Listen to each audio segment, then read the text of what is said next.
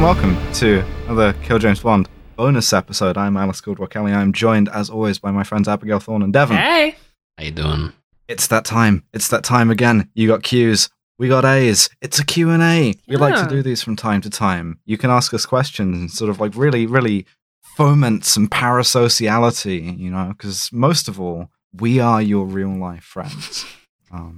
Yeah, no, most important thing you have to remember is that we are your friends in real life. So it's okay also to like all single. Creatively razz me in the comments, and that definitely doesn't just earnestly upset me. I love you, Anon. If you find like a sort of like wow, your name. You're looking handsome today. If you find like a sort of a personal insecurity on any three of us, what you want to do is like laser in on that in a really like folksy way. We really appreciate that because it makes us feel close to you. And that's the thing. Yeah. I'm making jokes about you on the pod that only you'll get. This is a real perk that you can get if you date a podcaster. Yeah, it goes with the downsides, which is you're dating a podcaster. Yeah, is it a perk? Yeah, I think so. I think it's a perk. But then, yeah. So it's been a little minute since we've done. The downside is, sorry, Jem. The downside is if you break up with a podcaster, they will also make jokes about the podcaster. Yeah. I would never. Not do that such I've a ever thing. done that. I would never. Sorry, I got completely thrown. leave that. I got completely thrown there. I'm really sorry. So it's been a minute or two since we've last done a Q&A. I don't remember when the last one was, but it was the 7th one we've done. Months and months. We started off doing these once every like 5 episodes. Yeah, it turns out that's too many so Qs. Many. We dropped to 10, and now it's just sort of when we feel like it. Yeah, just as and when we're around. The last Q&A we did was literally before we started The Man from U.N.C.L.E. It was before To Trap a Spy. Oh, hell yeah. Well, then this sort of serves as a little bit of a, maybe like an Uncle retrospective. Yeah, it's nice. It's nice. It's a bookend. So, one each side of the series. Well, let's start with a nice, like, gentle and easy one. Awesome Zero asks, so far, what are your favorite and least favorite movies that you've had to watch for the podcast? I feel like it's sort of against the spirit of this to pick your own choices. Yeah, that's so. I think the one that I've liked most unexpectedly was Mamma Mia 2. Here we go again. Mamma Mia 2. I had a great time with it.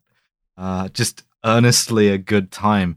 The one that I liked the least, weirdly, Castle of Cagliostro. Yeah, kind of mid. I liked Cagliostro. The one there are a lot of ones I've watched that are like forgettable bad. Like there are ones I've watched and have recorded the episode, and then it's just like all semblance of knowledge about that movie's gone. But the one I like earnestly had the worst time watching was probably the modern Jack Ryan. It was just so like a strong choice. It was just bad, man. I think you may also be sleeping on Agent Cody Banks 2, Destination London. See, again, that's just gone from my head. Like that's not stuck with me. It was a good episode. It was a good episode. It was a lot of fun to record, but watching, that dragged. I don't know, man. Like all of the kids' movies ones we've done, which we've done a remarkable amount of kids' movies. That's true, because it's interesting to look at how the culture markets itself to the next generation, but also because it's funny. But like all of them have just disappeared from my head the moment I finished recording. Like they haven't stuck with me in the same way that the modern. You know, I know that isn't true though. If you play the London drop right now, I'm going to shoot you with a gun. No. I just want to be clear that's not the drop. The drop is somebody ring the dingster. Oh, Forever in a Heart. Well, I liked that one. That's yeah. Like the bad children's movies are just bad children's movies. The Spy Kids movies have a genuine place in my heart. Okay, fine. You know what? What about So You're the Dog That Likes to Blow Up Buildings? That was a children's movie. That was a children's movie. Yeah, you got me on that one. Also Fuck, I already forgot about Flushed Away. So did I. Like some of the bad ones. Some of the bad ones slide off my brain. I think in terms of favorite films that we watched for the main feed, Spy with My Face was a wild. I like hooted and hollered and cheered whilst watching that. It was really good. That was really nice. Come on. Oh yeah, what the Vault drops do I have from that? That was such a good episode. The clown. The inflatable clown. Oh, that was so good. The inflatable clown. That was the genesis of the cigarette that kills you instantly. Clown. Yeah. I also enjoyed, on an intellectual level, watching the Harrison Ford, Jack Ryan films, just because, they don't make films with this politics anymore. It really kind of made the political thesis of this podcast click in a way. Clear and Present Danger. Yeah.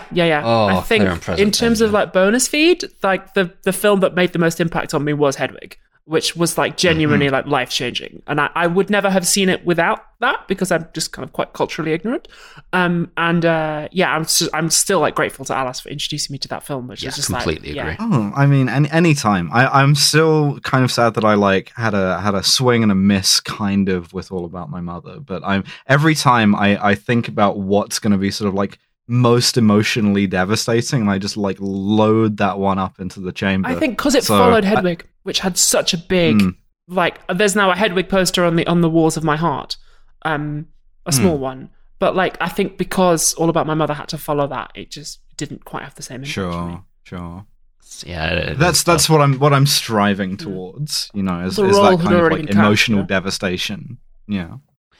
Well, let's talk a little bit about guys in that case, because we've had a lot of guys we like to see. True. Mr. Venom asks, out of all the guys you like to see, do you have any definitive, you see the name on the casting list and you're like, fuck yeah, I'm going to see my boy go?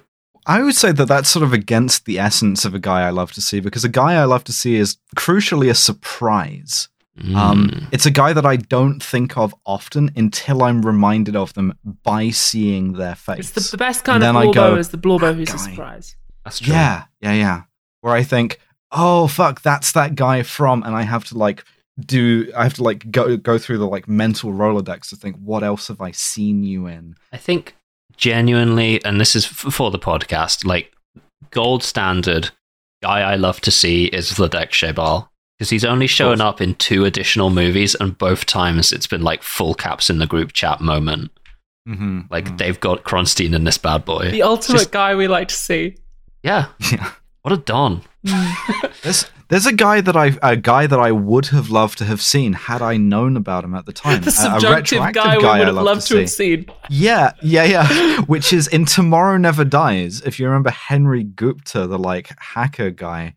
That's Ricky Jay, the close-up magician. I didn't know shit about him. I read a very interesting sort of long article about him. He was one of the best sleight of hand guys in the world working. He was an incredible historian of scams and magic. And had I known that at the time, I would have been holy shit, that's Ricky Jay. I've seen incredible card tricks. You can watch him on YouTube. And that's the guy that the one that got away, the guy I wish I could have seen. That's fair. Yeah, 100%. Okay. Neat. I guess speaking of, HJ asks us, over the course of the pod, is there a particular performer you've come to really like, either by gaining a deeper appreciation of their acting or by just elevating them to a guy I love to see? I have an answer, but anyone else want to go first? I do. I do have an answer to this, and I suspect that I will be accused of career politicking here, but this is a genuine sincere answer. Genuinely Daniel Craig. Yeah, 100%. I had seen most of the Craig Bond films before we started the podcast, all the ones that had come out, and I hadn't really thought too deeply about them, but actually having gone back and seen his performance in that now, also having done more acting since then myself, and also having seen him in the Glass Onion films, I'm just damn, okay, he's actually a really good actor, technically, and also I think he is getting better in his career. He was good to start with, and he's getting better. And I went back and I watched The Invasion recently. He was in the reboot of The Invasion of the Body Snatchers. He was the kind of male lead in that, and it's interesting to see how that fits into his career progression. Being he's good in that, very solid, and then he's getting better. So yeah, genuinely, the answer is Daniel Craig. That's quite enough of that, my parasocial little friend. If you want to listen to the rest of this episode, you are going to have to go to our Patreon, patreon.com/killjamesbond, all one word, and sign up for just £5 a month at our lowest tier, which gives you all of the content. That's right. For just the cost of like a decent enough tape measure per month, you get all of the additional content. So what are you waiting for? I'll see you over there, friend. Not really, but you know how it works.